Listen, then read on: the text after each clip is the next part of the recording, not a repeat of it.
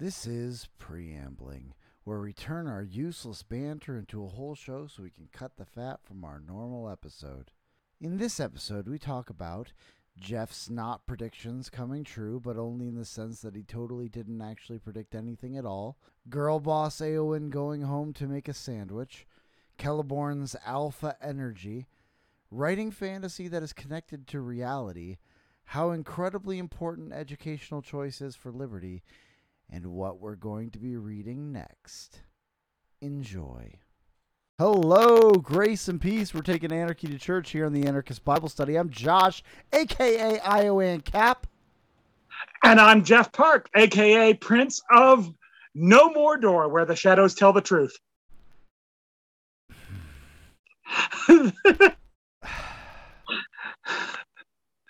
Yes. I have no response. You caught me. Sometimes you go for the laugh. Sometimes you go for the I just don't even know what to say. Just befuddlement, yeah. Yeah, I mean, sometimes you do, sometimes the AKAs are a massive success. Sometimes they're a failure. Sometimes they're even more than you ever hoped. And, yes. So sometimes you make it work. Speaking of things that you make work, I hear you're totally not a prediction. Totally came true. So the totally not a prediction I dropped in our secret Discord, which you can get to by going to buymeacoffee.com/flyover and paying $1 a month. The totally not a prediction that I made with numbers and everything in our secret Discord was off by 2%, which was, or 1.6%, which was actually enough because I projected it narrowly enough in my totally not a prediction. It was labeled as such. The chart I put was labeled not a prediction. But I'd done it narrowly enough that if I was wrong, it would take all the ballots instead of just four for it to be decided. So I guess or no, well, whatever. Yeah, I know you posted in the secret Discord, which you can be part of for only a low price of $1 a month at buymeacoffee.com/flyover. You had posted some kind of a picture of the way the ballot kind of worked out, which is a cool little flowchart thing of like how different votes moved to different candidates. But she never did get over 50%. Was it not a over 50% majority rule sort of thing? Was it? Oh, well, no, she did. She got 51. Or no, it ended up being 55-45, which I also had said not in the chat, that if it did go to the final ballot, it would be 55-45. So then it was basically I think it might have been 54.5, 45.5 on the final ballot. I can actually check those numbers. I have the technology. But yeah, so there's so she did, but it took her and sorry, I don't think we've said Danielle Smith is the premier of Alberta, or the premier designate. Okay. Yeah. The person that we've mentioned who was running on the Sovereignty Act, which originated in the think tank that I work for, who so working towards more autonomy, more laying the groundwork for either a successful Alberta within Canada or Alberta secession, which I think is more likely. In the long term, I think Alberta secession is more likely. But anyway, there's so that she was running on the Sovereignty Act. So we've talked about this a lot. I said to Josh before we started, we don't have to do the big pundit. What does this mean? Because we've been doing it for like 6 months. We've been talking about the Sovereignty Act for like 6. We, as in my think tank, has been talking about it for just over a year. But we, as in this podcast, have been talking about it for I think 6 months. Well, no, I guess since the race started, which is just May. So it hasn't actually been that long, I guess. But I think I remember talking about it when in the same show that Paul was on our show. Which was I was in a hotel in Edmonton when we recorded that. So if I'm recalling correctly, I think that was when it first came up way back in May. But I could have that wrong. But anyway, so we've been talking about what this would mean. Anyway, sorry, blazed over that point. Danielle Smith won, and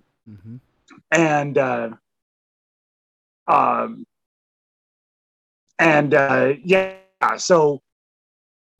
Because it was just a little bit closer, it only needed to be a little bit closer.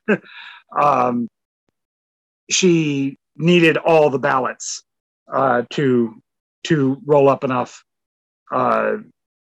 support to win, and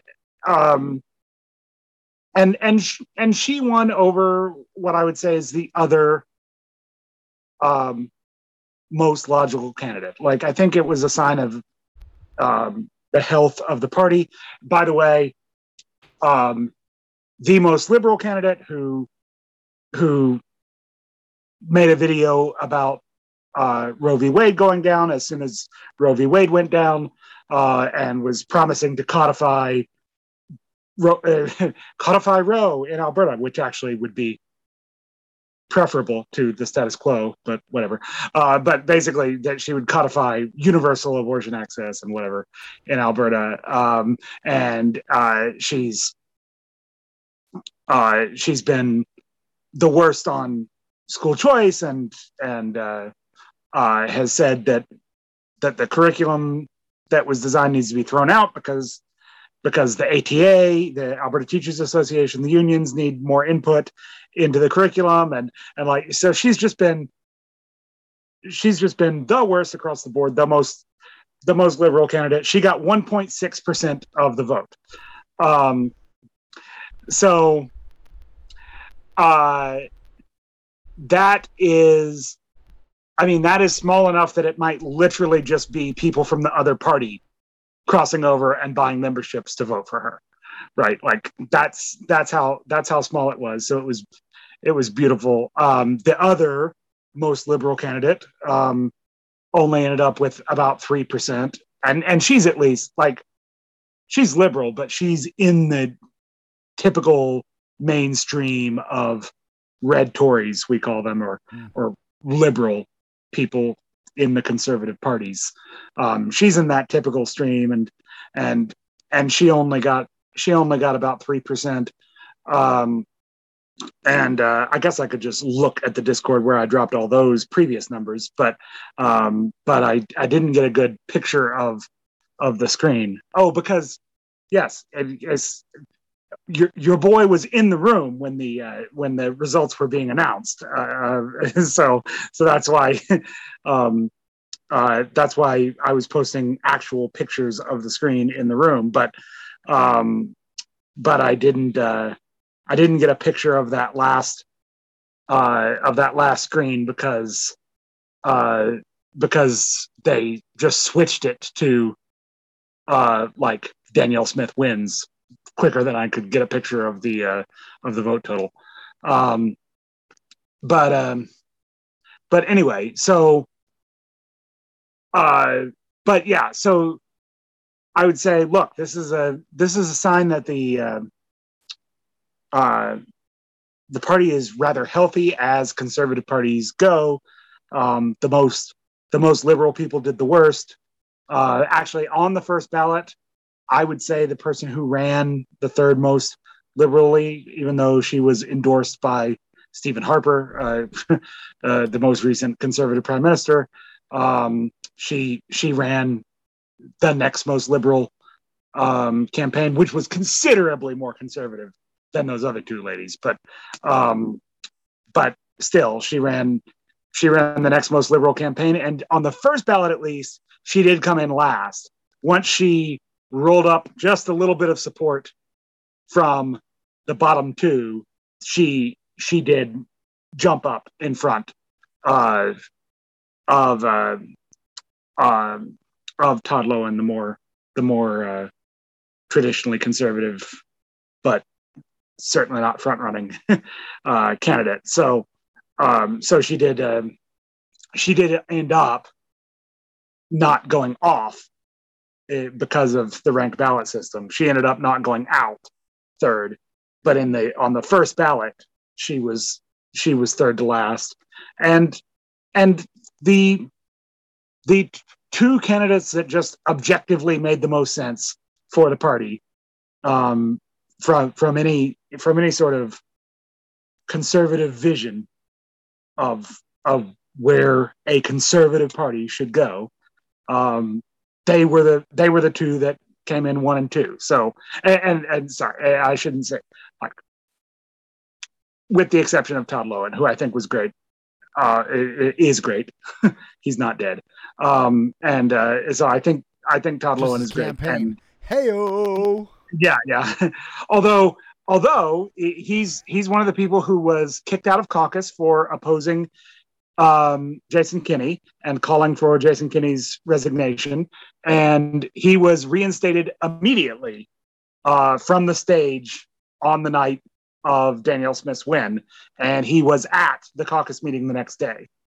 The other person who was kicked out of caucus, Drew Barnes, was not reinstated that next day, and as of our recording, still has not been.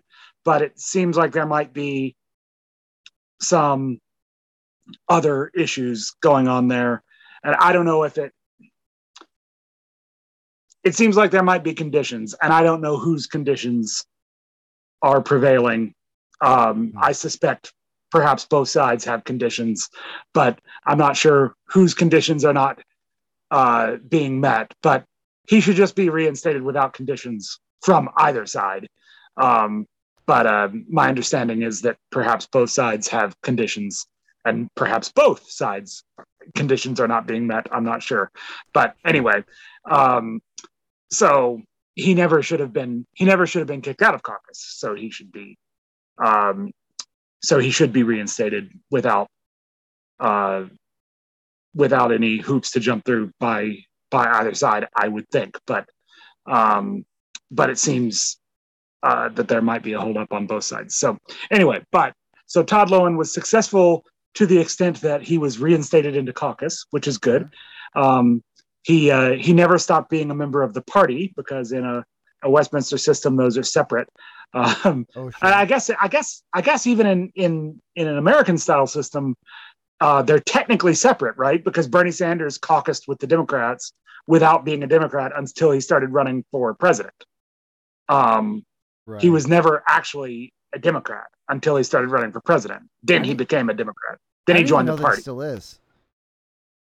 Maybe he's not. I'm not sure. Found a way to run as a Democrat without, because I remember I kept seeing independent behind his name on his votes, just not on his campaign. Interesting. So yeah, there might be some sort of separation even in an American style system, but there's a more obvious separation, I guess I'll say, in Westminster style democracies, to the point that, I mean, not in this country, but in other countries, people just be honest and go, yeah, that's the party's position on this issue, and the caucus holds a different position than the party does. And it's like, okay, that's pretty brazen. We don't care about our grassroots, but so, which is why no one really says it that way here. But it's pretty obvious. But they are separate enough that, I'm sorry. it's pretty obvious in places like the UK where they're already aren't they already floating out no confidence in Liz Truss. In Liz Truss, like that's insane. She just took the job. Yeah, well, and I explained this on Twitter, but since unfortunately not everyone follows you at IONCAP, but more sometimes I don't even follow myself. Probably many more people don't follow me at JParkYYC, just judging by our relative follow numbers.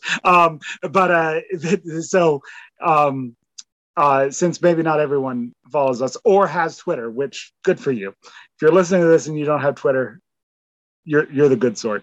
Anyway, so I explained this on Twitter, but I'll say it now, is that my understanding is that the UK has a very similar system to Canada in the sense that I think they got the idea from us. No, just kidding. It was the other way around. A very similar system to Canada in that they have paid party membership. So you don't just register for a political party to vote or whatever. It's you have to actually buy a membership and keep buying memberships. You have to keep renewing your membership to be a member of the party and to be able to vote in party nominations and leadership elections. But then they go the extra step of you have to have been a member before the vote of no confidence in the prime minister to vote in the leadership election that takes place after the prime minister is gone. And then that leadership election only determines the top two candidates, and then caucus picks who they prefer out of the top two candidates. So you have, and which, by the way, if that was the system we had in Alberta, the other person would have won. The other person had 33 caucus endorsements, and Danielle Smith had like 7. I don't remember. It was not close. Their number of caucus endorsements, and 33 is more than half of the Conservative members. I think there are 58 Conservative members, somewhere in that range. So there's if that had been our system and the members were only picking the top 2, and then the caucus decided from there, the opposite, the other person would have won. So I bet that would be pretty frequent in our system. It usually is. Well, maybe not usually. Certainly since COVID, it has been like a sort of more establishment-y type person finishes second. That has been, the federal race is maybe.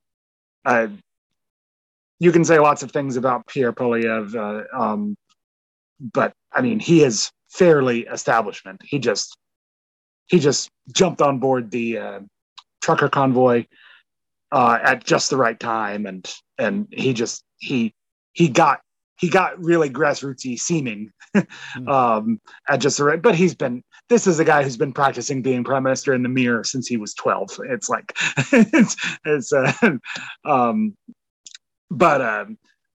so yeah, he's definitely and in fact, I mean, he almost ran in the last race, and I thought he would have been the establishment candidate in the last leadership race. But then by the time this leadership race rolls around, he's already jumped on board the trucker convoy stuff, and that made him seem a lot less establishment-y. But yeah, anyway, it's so that lends itself though to that kind of system where you have to have already been a party member. So you can't buy a membership because there's a good candidate running that you like. You can't buy a membership because you'd like to turn the party around now that there's a leadership. You have to have been a party member under the old guy that you didn't like,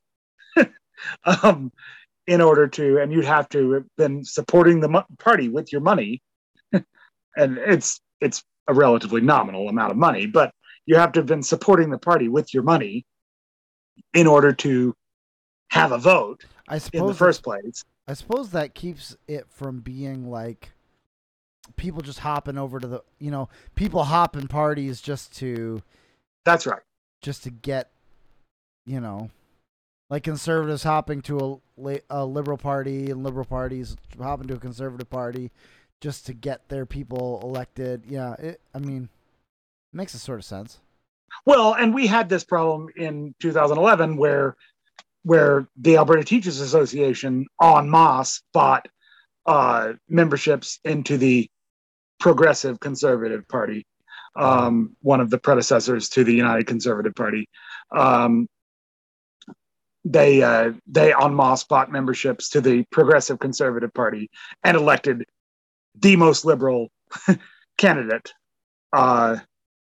as the and that was also a race for premier. It was the Progressive Conservatives held the balance of seats.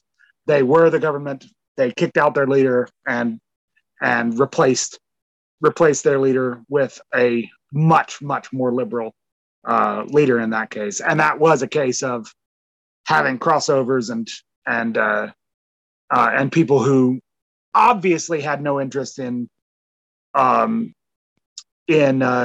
being contributing members to the party or anything, because one of the most common stories you heard was about the just bulging garbage cans full of Conservative Party memberships outside the hall after the vote. So they literally just threw away their card as soon as they had voted for this candidate. So anyway, that's yeah. So yeah, there are pluses, and I mean the caucus picking in the top two, I would say there's almost no plus to that. I guess the plus to that is you don't end up with a leader that's going to immediately have a caucus revolt. Like it basically ensures that you're not going to immediately have a caucus revolt against the leader, which you can't be sure of when you're letting the party elect the leader. But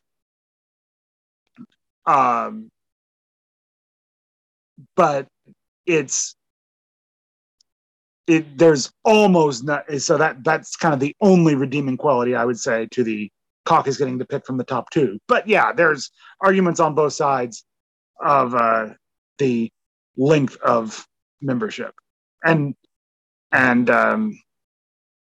yeah, so and that was one of the accusations even in this race, was that it's all new member, it's people who aren't conservatives, and they're using that in the big C sense. they're not Conservative Party members. They're not typical party people. They're just small C conservatives. Although that's not what the accusation was. The accusation was these are wackadoodles. They're not even conservatives. But anyway, but yeah, in reality, these are small C conservative people who just weren't interested in party politics until you locked them in their house, and then they decided to get interested. And that's, I mean, I meet someone every week who that's their story. Yeah, didn't care about politics, but then you locked me in my house, and now I've decided I care, and now I've decided I'm going to get very involved in my kid's school. Yeah, absolutely.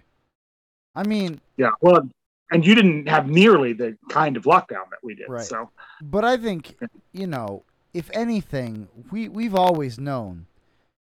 If we can say one thing about Jason Kinney, is that he was definitely a party person. he did he did enjoy his parties. He Yeah. was definitely a party person. You can't doubt that. And look, I've said I didn't mind the other guy, frankly, Travis Taves. He's not Voldemort. Um, um, but I had several friends who were working for him. Good guy, good solid Christian, normal. Like in terms of like who would I want to be an elder at my church, I would pick Travis Taves over Daniel Smith. 10 times out of 10, no question. And not just because of the man versus woman thing. Even if it was Daniel Smith, but with all the same characteristics, easy. The Randian objectivist, keep them a million miles away from my church. But it was always hard to ignore that he was in the Sky Palace for the party with Jamesons while there were pastors in jail. And that was always kind of hard to ignore. And that dogged him.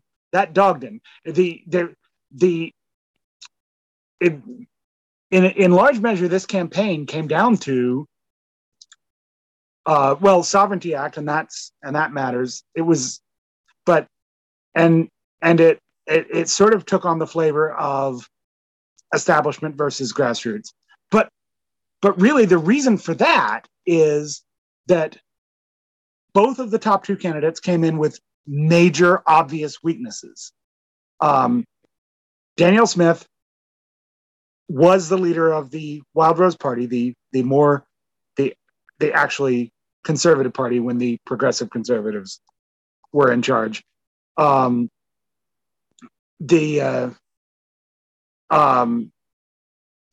So she was the leader of that party, and she actually led a floor crossing of her and all but 5 of the members of the Legislative Assembly actually crossed from the opposition. They were the official opposition to this government, and actually crossed over to the government benches while she was leader. It was disgusting. It was one of the worst betrayals in the history of Westminster democracy.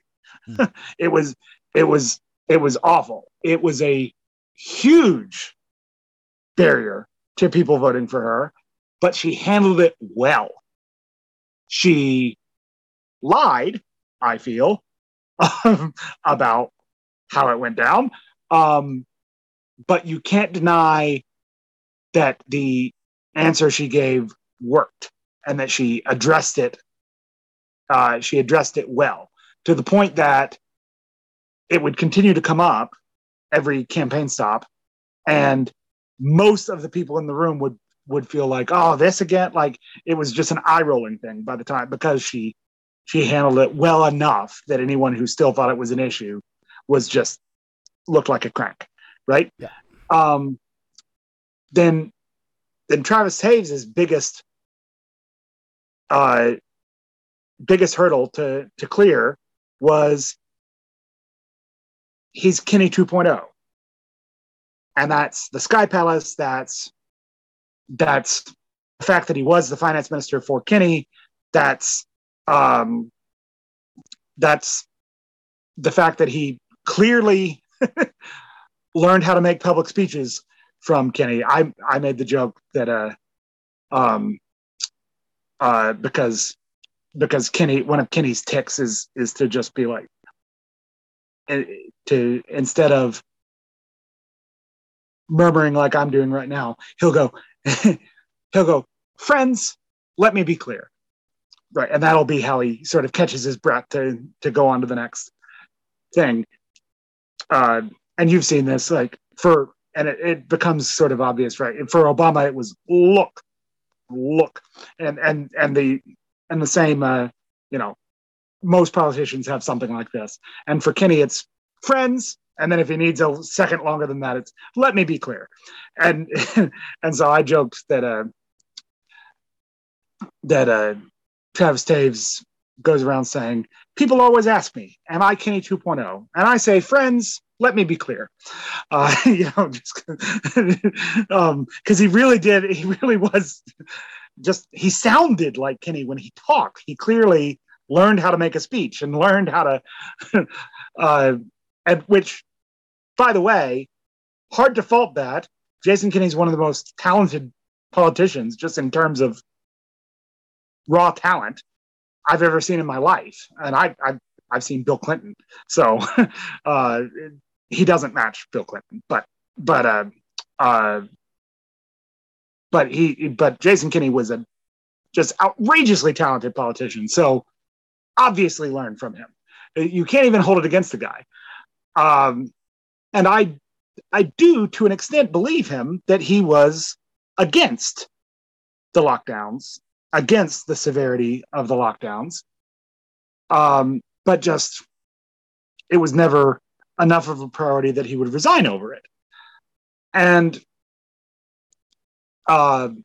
so yeah, anyway, I have a lot of sympathy to him, but the fact of the matter is he handled his weakness poorly, and Danielle handled hers well.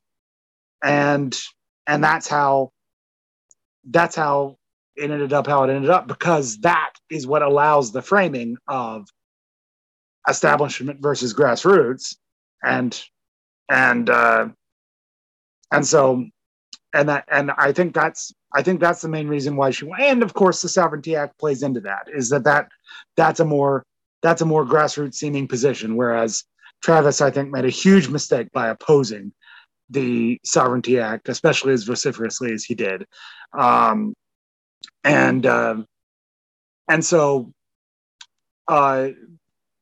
anyway, and even at that, it ended up being, 10 points, not an out and out drubbing. So anyway, I said I wasn't going to go into great length about what this means, but I'm not. It's not really, but a bit of a retrospective on this election that I'm sure all of our listeners are happy is over, because we can stop talking about it. But yeah. If there's one thing we can be trusted about, it's that we will not talk about the things that we say we're not going to talk about. We never have we ever, which is why talked about the next thing on our list is totally not Trop related. Yeah, absolutely not. 100% totally not. Neither was my AKA. It wasn't at all. Yeah. I mean, it's you're coming out of your election season. We're about to go into ours, and I think things are going to be fun. I think there's. I mean, for one thing, I'm a little worried.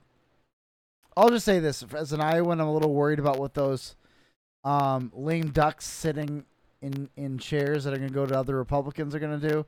Like, I don't know if they're going to get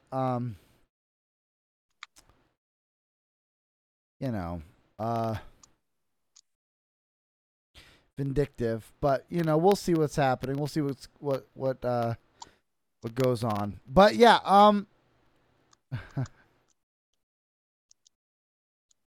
anyway, okay, so you're taking to the chat. I'll let Jeff do the chat. So speaking of things we're not talking about Trop. And technically Trop isn't named in this tweet that we're gonna dunk on, but technically not. But the best kind of not. So here we go. We're gonna move over to that screen right here, and here we go. We're looking at this. This is the tweet that came across my desk in the last week, by which I mean someone added me. But it says, people say Lord of the Rings has gone woke. This is from some owl at the library at Sketches by Bose. I don't know what the heck that means. But he, she, it has a significant following. It's 200-some thousand followers. So apparently they're significant in some kind. I have no idea who they are, and I will promptly forget about them after this segment. People say, the tweet goes, The Lord of the Rings has gone woke, but with asterisks around it. Tolkien himself had a woman secretly dressed in battle array whip off her helmet and cry, "No living man am I," just before slaying the Witch King, and no one raised a word in protest. And of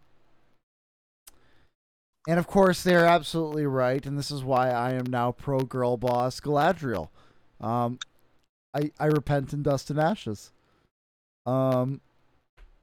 She's absolutely right. This did literally happen in the books. I mean, maybe not whipping off the helmet. And it seems like maybe much is owing to the movie version of this.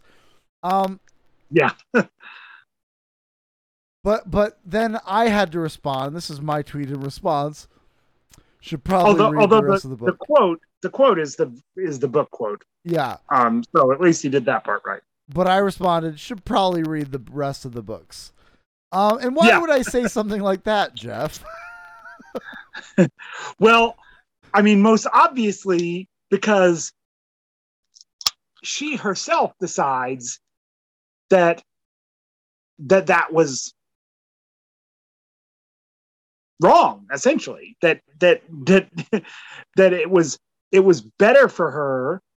That maybe, I mean, at best you can say at the end she thinks it was a necessary evil, but I don't think she even really thinks that is. But that it was better for her to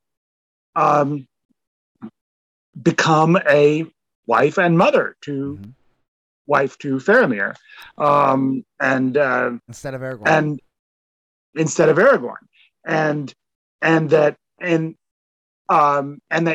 all of that that all of that was her character trying to rebel against her station, her nature, her true happiness. And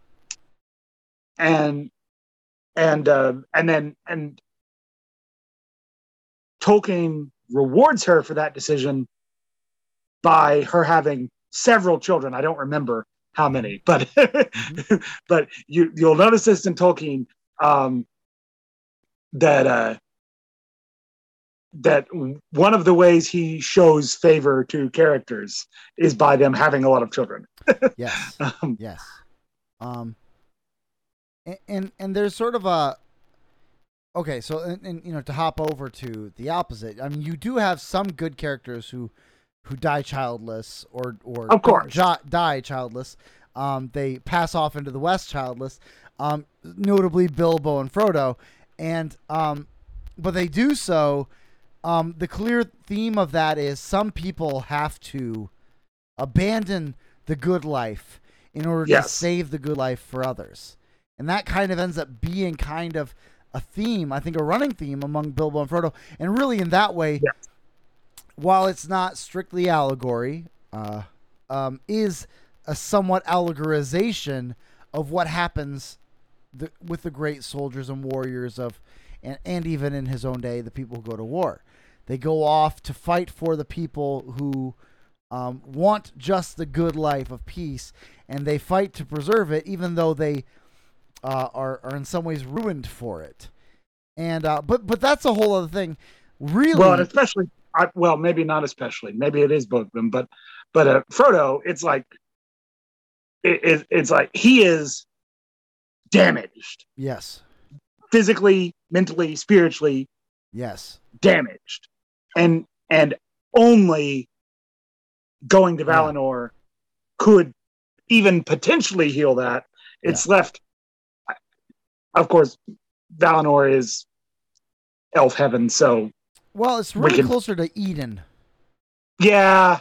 You know, I mean, very notably, you have to go east to get to Middle Earth. Yes. It's all Yeah. It is. So one of the reasons I put it that way. It's just that Yeah. it's not where a hobbit would typically go. Sure. Yeah. And really, he only is allowed in there because of his being a ring bearer. Right. Like the ring bearers are the only ones allowed in, to apart from the elves into Eden. But part of that is because that makes them damaged, and the only possible hope of healing is to go to Valinor. Yeah, and that's part of his Christ figuring in Frodo and Bilbo. And so that's why, like, you ask who's the Christ figure, or can you point out the Christ figure in the Lord of the Rings? And you have to answer which one. Like, there's so many Christ figures in the story, and that's his Christ figuration, is that he is wounded, a grievous wound that cannot be healed, and that's just part of his, and he takes that on him on behalf of the world, that's, but anyway, but really, what we're talking about with okay, so there's this theme that we talk a lot about, the eucatastrophe. This is an essential theme for understanding anything in Lord of the Rings, is eucatastrophe, and once you see it, you can't unsee it. It's a bit like, election in the Bible. But I thought you were going to say chiasms once you go to seminary. Yeah, well, that too. But eucatastrophes, you see them everywhere. That things go, and really, like, the way I always describe it is that things always go wrong in the best way possible. Yeah. Like that things happen that cause everything to go wrong. And if it had not gone wrong, something would not go better later. Like, you think about the fact that the dwarves leave the path in Mirkwood. Well, had they not left the path, they might have gone all the way to the mountain. The lonely mountain. And then what would have happened when the orcs come? They would have been completely caught off guard and completely defeated. And or even when the men of the, with the men of the lake might have come forward after defeating Smaug, but they're not going to, are they going to hold off all the orcs? No, the elves have to be there. And so for the elves to be there, the dwarves have to make the grievous mistake of leaving leaving the path, of almost getting eaten by spiders, and then captured by the Elf King and his people. Like, that all has to happen so that the elves are at the mountain to fight the Battle of Five Armies. Like, that's one of the best examples, I think, of eucatastrophe. Or another one is Bilbo the dwarves are chased by orcs, and Bilbo falls off the shoulders of whoever's carrying him, and so as a result he finds the ring. Like, that's a eucatastrophe. That's a good thing that comes out of a bad thing. Things going wrong in the best way possible. Well, even the goblins sneaking up on them in the cave, having the crack in the cave. Yeah. That stumped even Gandalf as to how that happened. It said, and starting that whole process in the first place, and like, without that, no ring, no possibility of success in the story. And also it cuts down, and they make the comment that it cuts down on their travel by quite a bit too. They actually get across the mountain faster because they are ambushed by the goblins. But these are everywhere. Yeah, but these are everywhere, these eucatastrophes. And so I'm going to make the contention that Éowyn defeating the Witch King is a eucatastrophe. Yeah. That is something going wrong in the best way possible. And that's something I think that we're supposed to see here, is that she should not go to war. She should not go to war, because that is not proper for a woman. The great wise Galadriel is a wife and is not the queen. She's not the ruler of the elven people. Even though she clearly, like, think about this fact.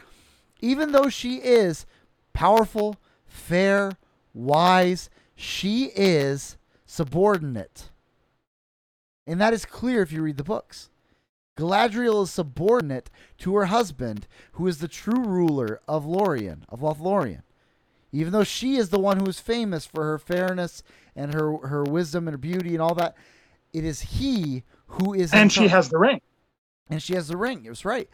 But she keeps speaking of my lord who does these things, my lord who does these things, which is why there's a really funny meme out there of like someone talking about how like, man, that just makes you think of how much of a boss her husband is. I'm blanking on his name right now, and it's really killing me.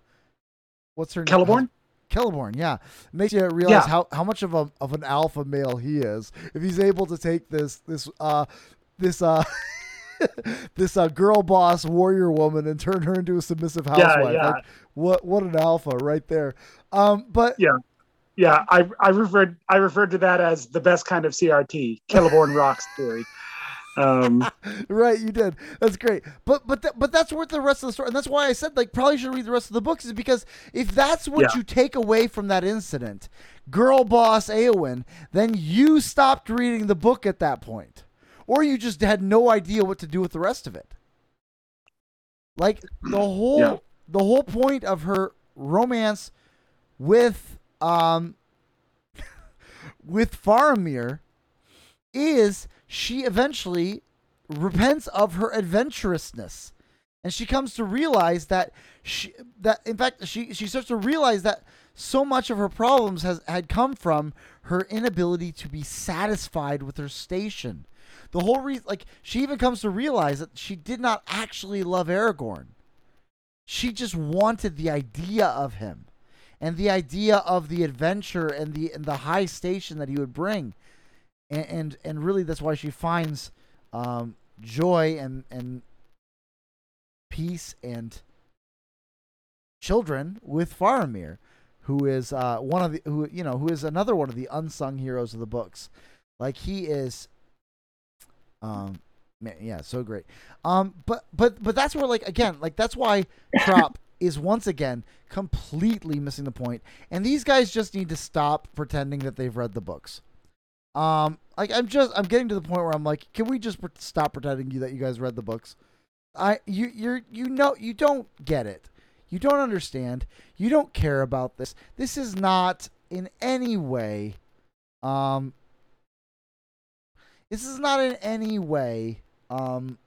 faithful to the vision of J.R.R. Tolkien. Like, and I would appreciate it if they would just admit it. Like, if they just admitted it, I would be like, I would have a little bit more respect for them. Okay, you are just doing fan fiction. That's fine. And apparently 5 seasons of it. But like, yeah, there's just Galadriel was not a boss. In fact, I'm going to put out a challenge there. Can someone find me a text that implies that Galadriel was a warrior? So they will say, they will throw out these texts where she fights, but it's with magic. It's not with, and one of them even, I think, explicitly says that the way she is helping in the battle is by healing. I think one of them explicitly says that. So yes, she fights, but not with a sword. And yeah, and it's because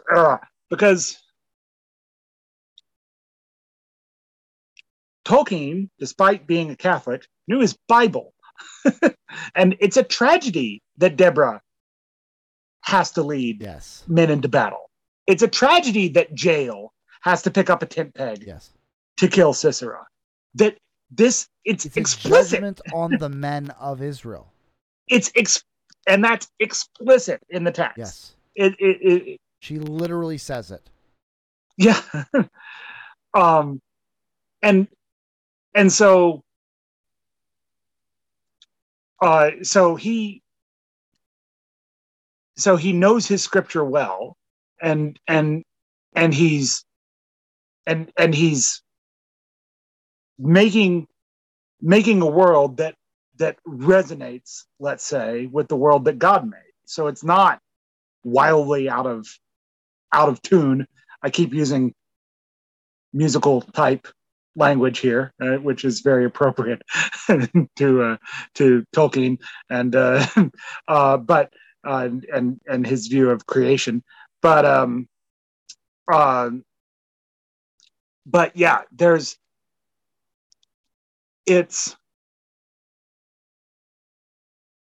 it's just so, and I'm having to hold back because there's a big theme that I'm afraid they're getting wrong in Trop, that Tolkien would never get wrong, because it so clearly matches a biblical theme in his writing. I'm not sure that they're going to get it wrong. They might be getting it right.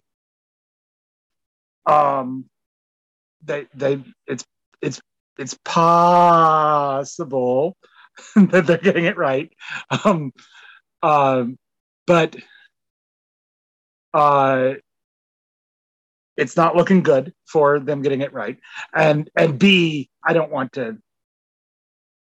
We're going to do.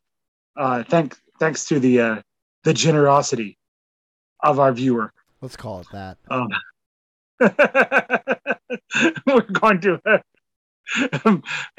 going to be watching it, so we'll be able to get into that when we do. But anyway, it's so yeah, it's definitely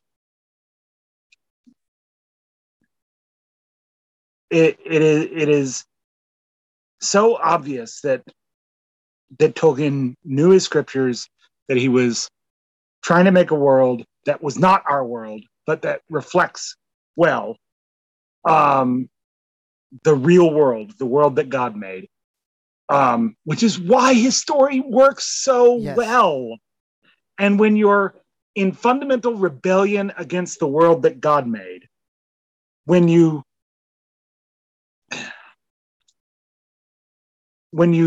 think boys can be girls and girls can be boys in literal and less literal ways, when you correctly realize that race isn't a thing, that race is purely a construct, but that when you incorrectly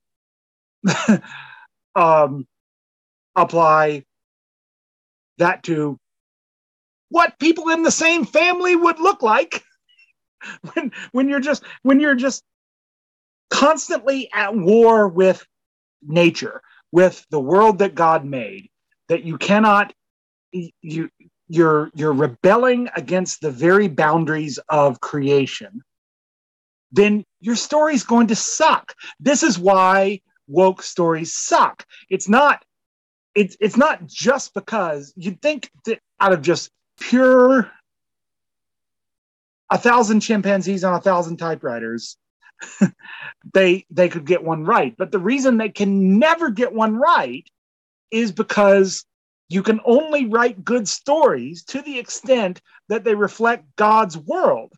And so sometimes you can write a very good story that comes right up to the edge of reflecting God's world well, and then falls apart at the point that it does not reflect God's world well. I would take the Song of Ice and Fire as an example of that, where it captures original sin and pervasive evil. It zooms in on that and does that well. And that's what, and that's where, in that context, it creates a world that is believable and works well, but then it falls apart at the edges where it doesn't have a full-orbed real world as God made it. And the more your story rebels against the world that God made, including by having characters to whom original sin does not apply because they're girl bosses. The more your story will suck because it can't you are not going to outright the person who spoke the world into existence. You cannot self-express in a battle against the one who expressed the world into being. And so anyway, I've made my point. Yeah. I mean, like, because like there's even in fantasy, there's a sense in which fantasy is only believable insofar as it touches on reality, and as they stop believing in reality, everything else starts to fall apart. And that's why the argument, this is a world where orcs exist, why can't you deal with a black dwarf princess, is like such a stupid argument. Is because it is precisely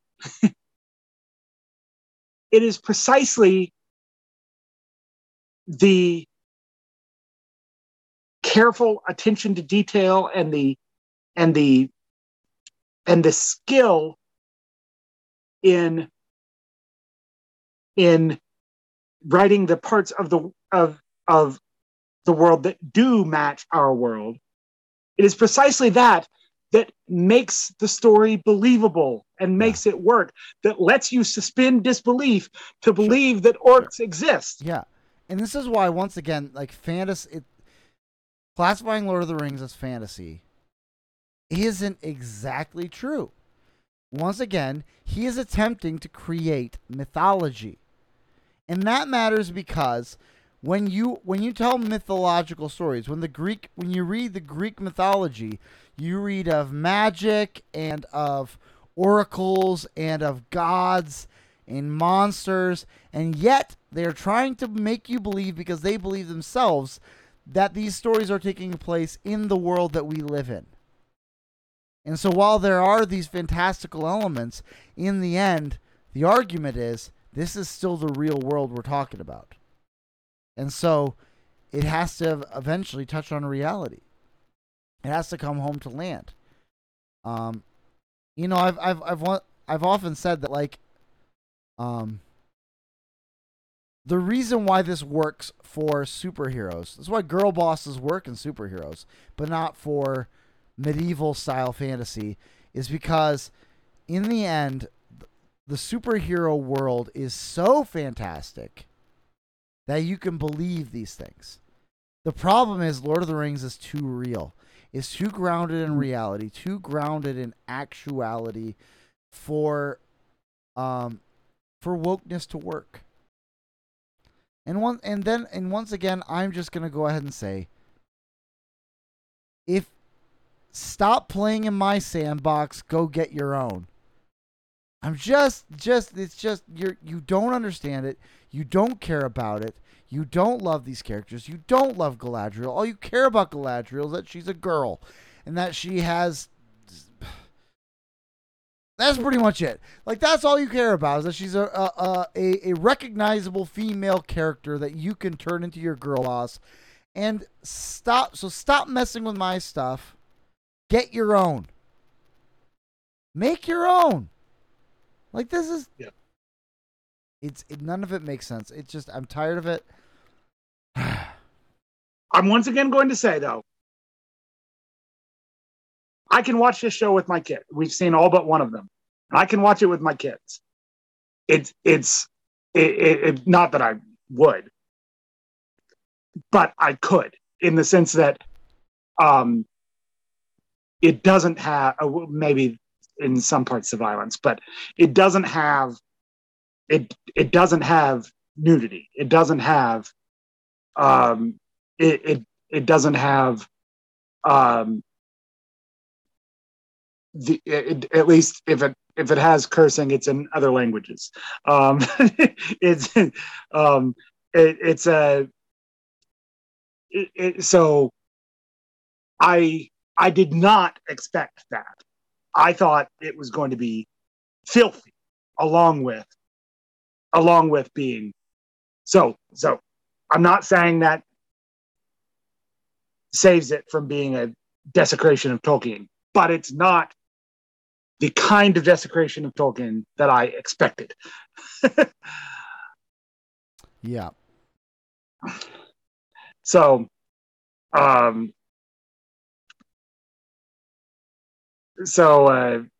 anyway, and for that we can, and I should say, at least so far, if you're listening to this after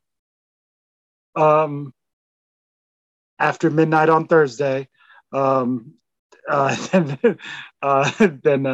then maybe I'm wrong by now.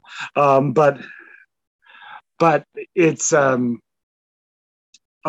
least so far, we can at least be thankful for that, because we certainly thought, I mean, that was the first thing that alarm bells went off for, is we thought, they hired an intimacy coordinator, and we thought that that meant that they were going to desecrate Tolkien in a much worse way. So, yeah.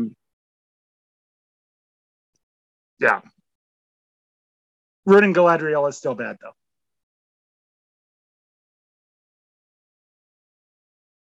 And yeah. and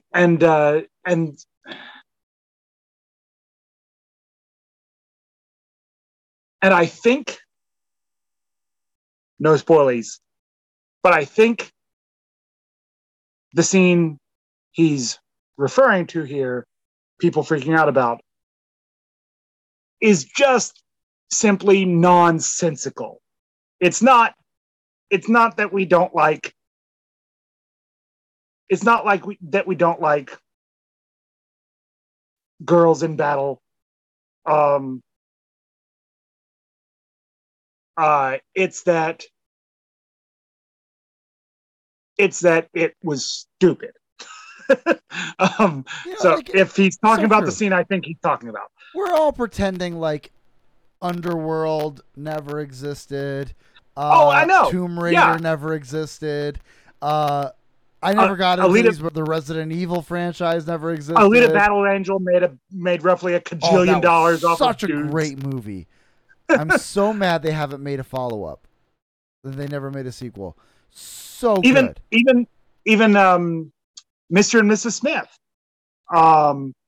Like, you've got all sorts of movies like that where, like, yeah, and we love warrior women. Just don't make them obnoxious. Yeah. It's just, I mean, I don't. We don't have time to get to the other topics. Is there any of them that you thought were pressing, or can we wait for next week? Unsurprisingly. Oh no, we can. We can definitely. I'm just thinking through. Are any of them just like ridiculously? Well, okay. We should just. We can save anything else, but we should just mention school choice coming to a state near you. Arizona finally fully implemented their education savings account, the universal education savings account, $7,000, follows the child, no ifs, ands, or buts, no. It doesn't matter. Doesn't matter what school the child goes to. It doesn't matter. I think you might have to have been in a public school previously. I think that might be the only, but I'm not even sure about that. or no, maybe that's what makes it universal. Maybe it stopped being. I think that was what it was before. Anyway, but but so that's fantastic. Um, that Arizona ESA has fully gone into effect. The parents and the teachers unions went head to head, and the parents won.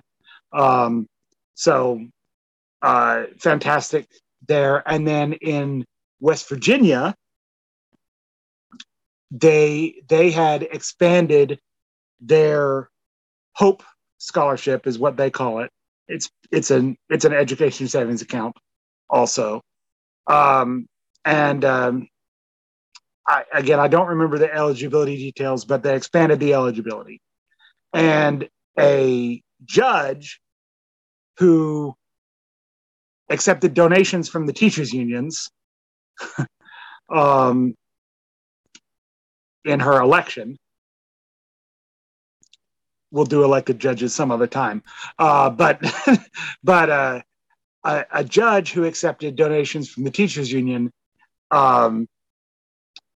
struck down the Hope Scholarship,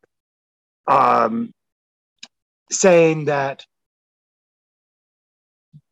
because West Virginia guarantees public schools in their constitution, that this could potentially, because it has the potential of taking money away from public schools in a very roundabout way, actually, that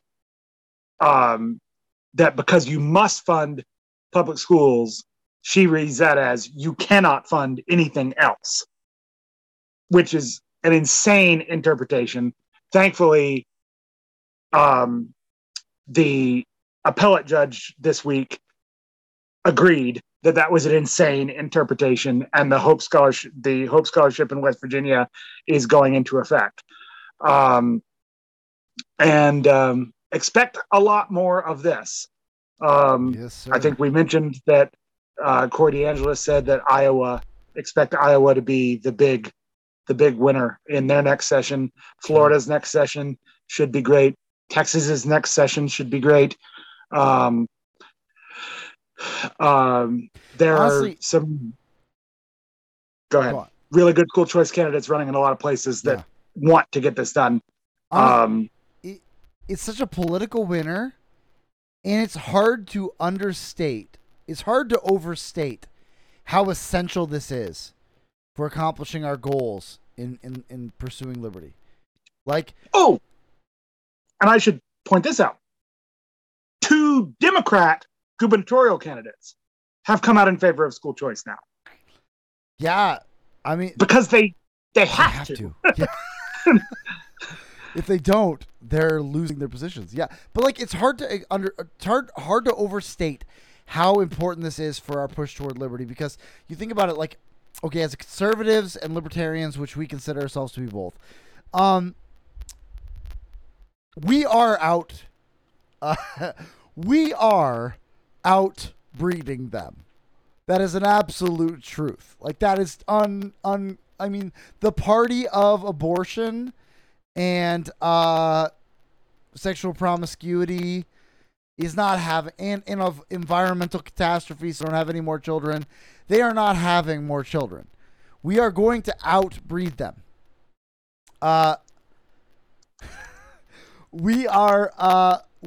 So their only hope is to steal our children. And that's why they say, that's why they're even so bold as to say it in a cute little choir. Yes, we're coming for your children. They have to. That's their only option, is to steal our children out from underneath us.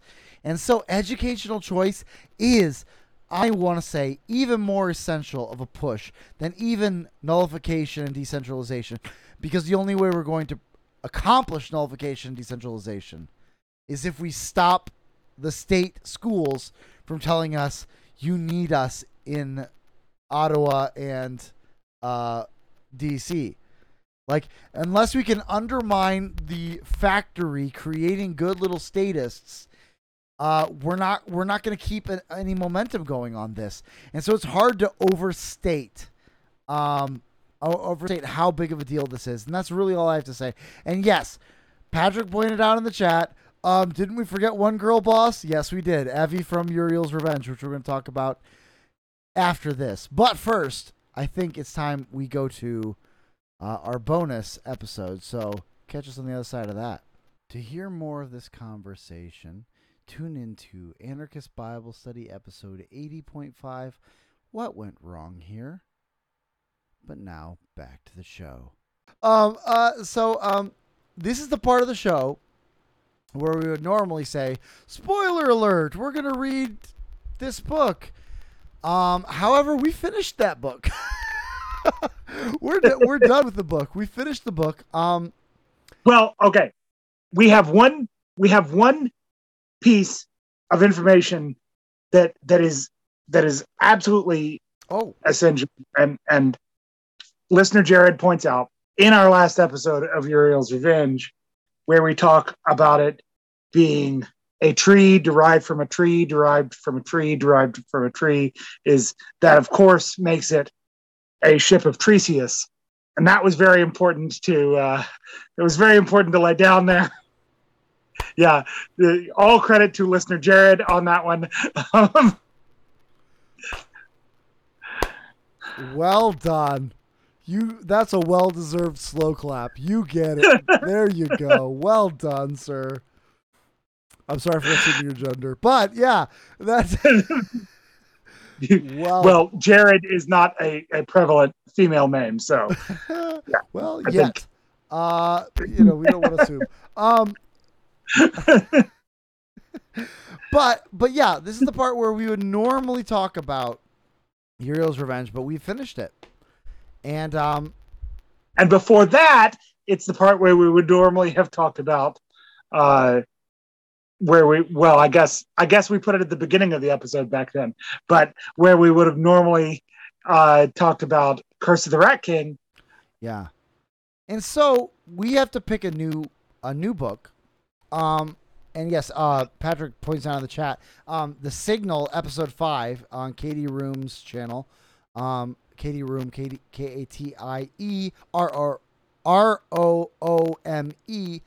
Her YouTube channel, she has a show, the Signal, that she does weekly-ish.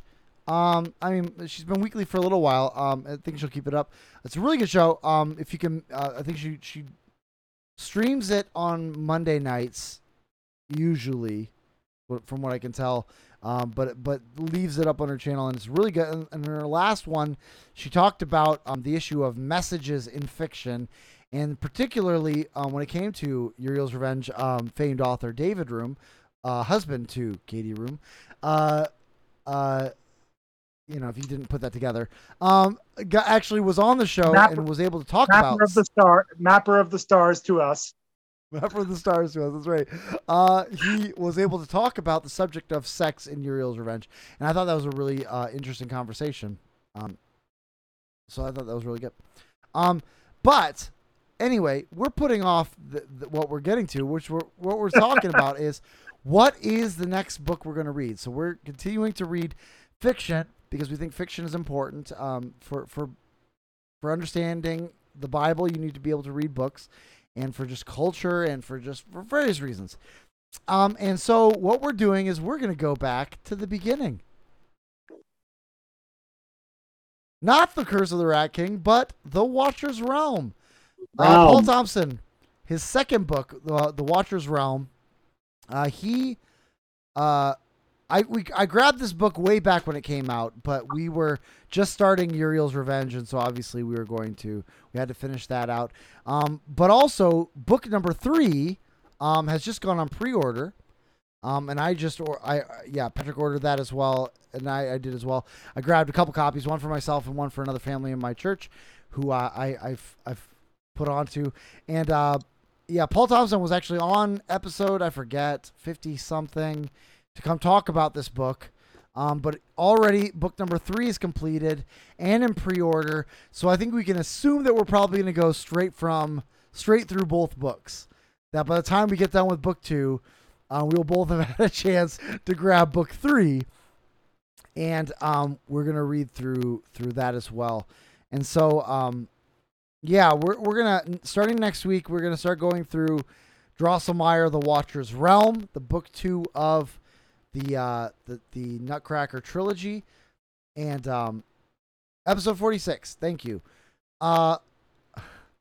Despite Yeah. my insults, he does us a solid, and that's episode 46.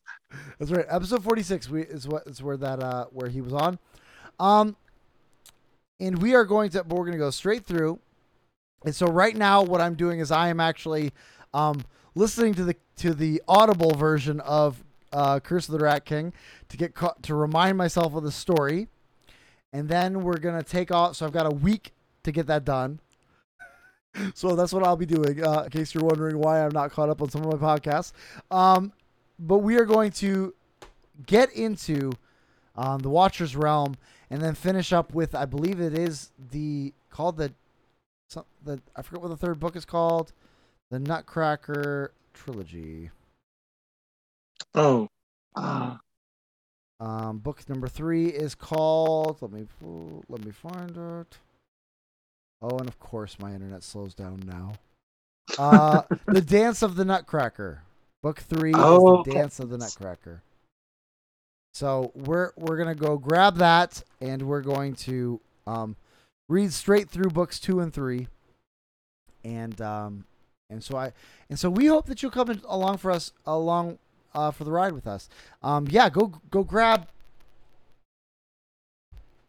the first book, which is well loved in my case, The Curse of the Rat King. Go grab that first book, and you can grab it on Kindle, or not Kindle, Audible. You can grab it on Kindle, but you can also grab it on Audible. It's only 9 hours, so at 3 times speed, you can get it done in a lunch break.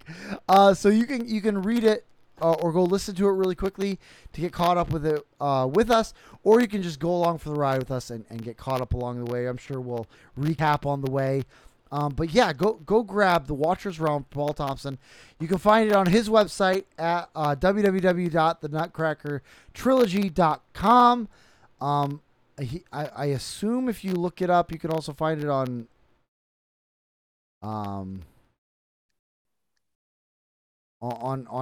like Amazon or other booksellers, I'm sure. Definitely go to his website, nutcrackertrilogy.com. Paul Thompson's Curse of the Rat King, The Watcher's Realm, Dance of the Nutcracker, third book. And so join us as we travel through this book and we learn more about the world behind the Nutcracker Ballet, as interpreted by Paul Thompson. So, anything else before we close out this preambling? All right. Yeah. I'm eager to actually be caught up this time, as my copy of Drosselmeyer did not make it to Canada in time for me to That's right. be able to keep up with ILANCAP last time. I'm just going to get the Kindle and keep up this time. So I'm eager to actually be able to participate more. That's right. Last time it was largely just I decided I wanted to do this. Then it became a group project. Yeah. Yeah, you can sit here and make puns if you want. It was kind of the Yes. But yeah, we're excited to get into it. We're excited to you can find Kindle and physical on Amazon for all 3 of them minus the pre-order. And so I think maybe we should say enough preambling. Let's get to the show. This has been Preambling.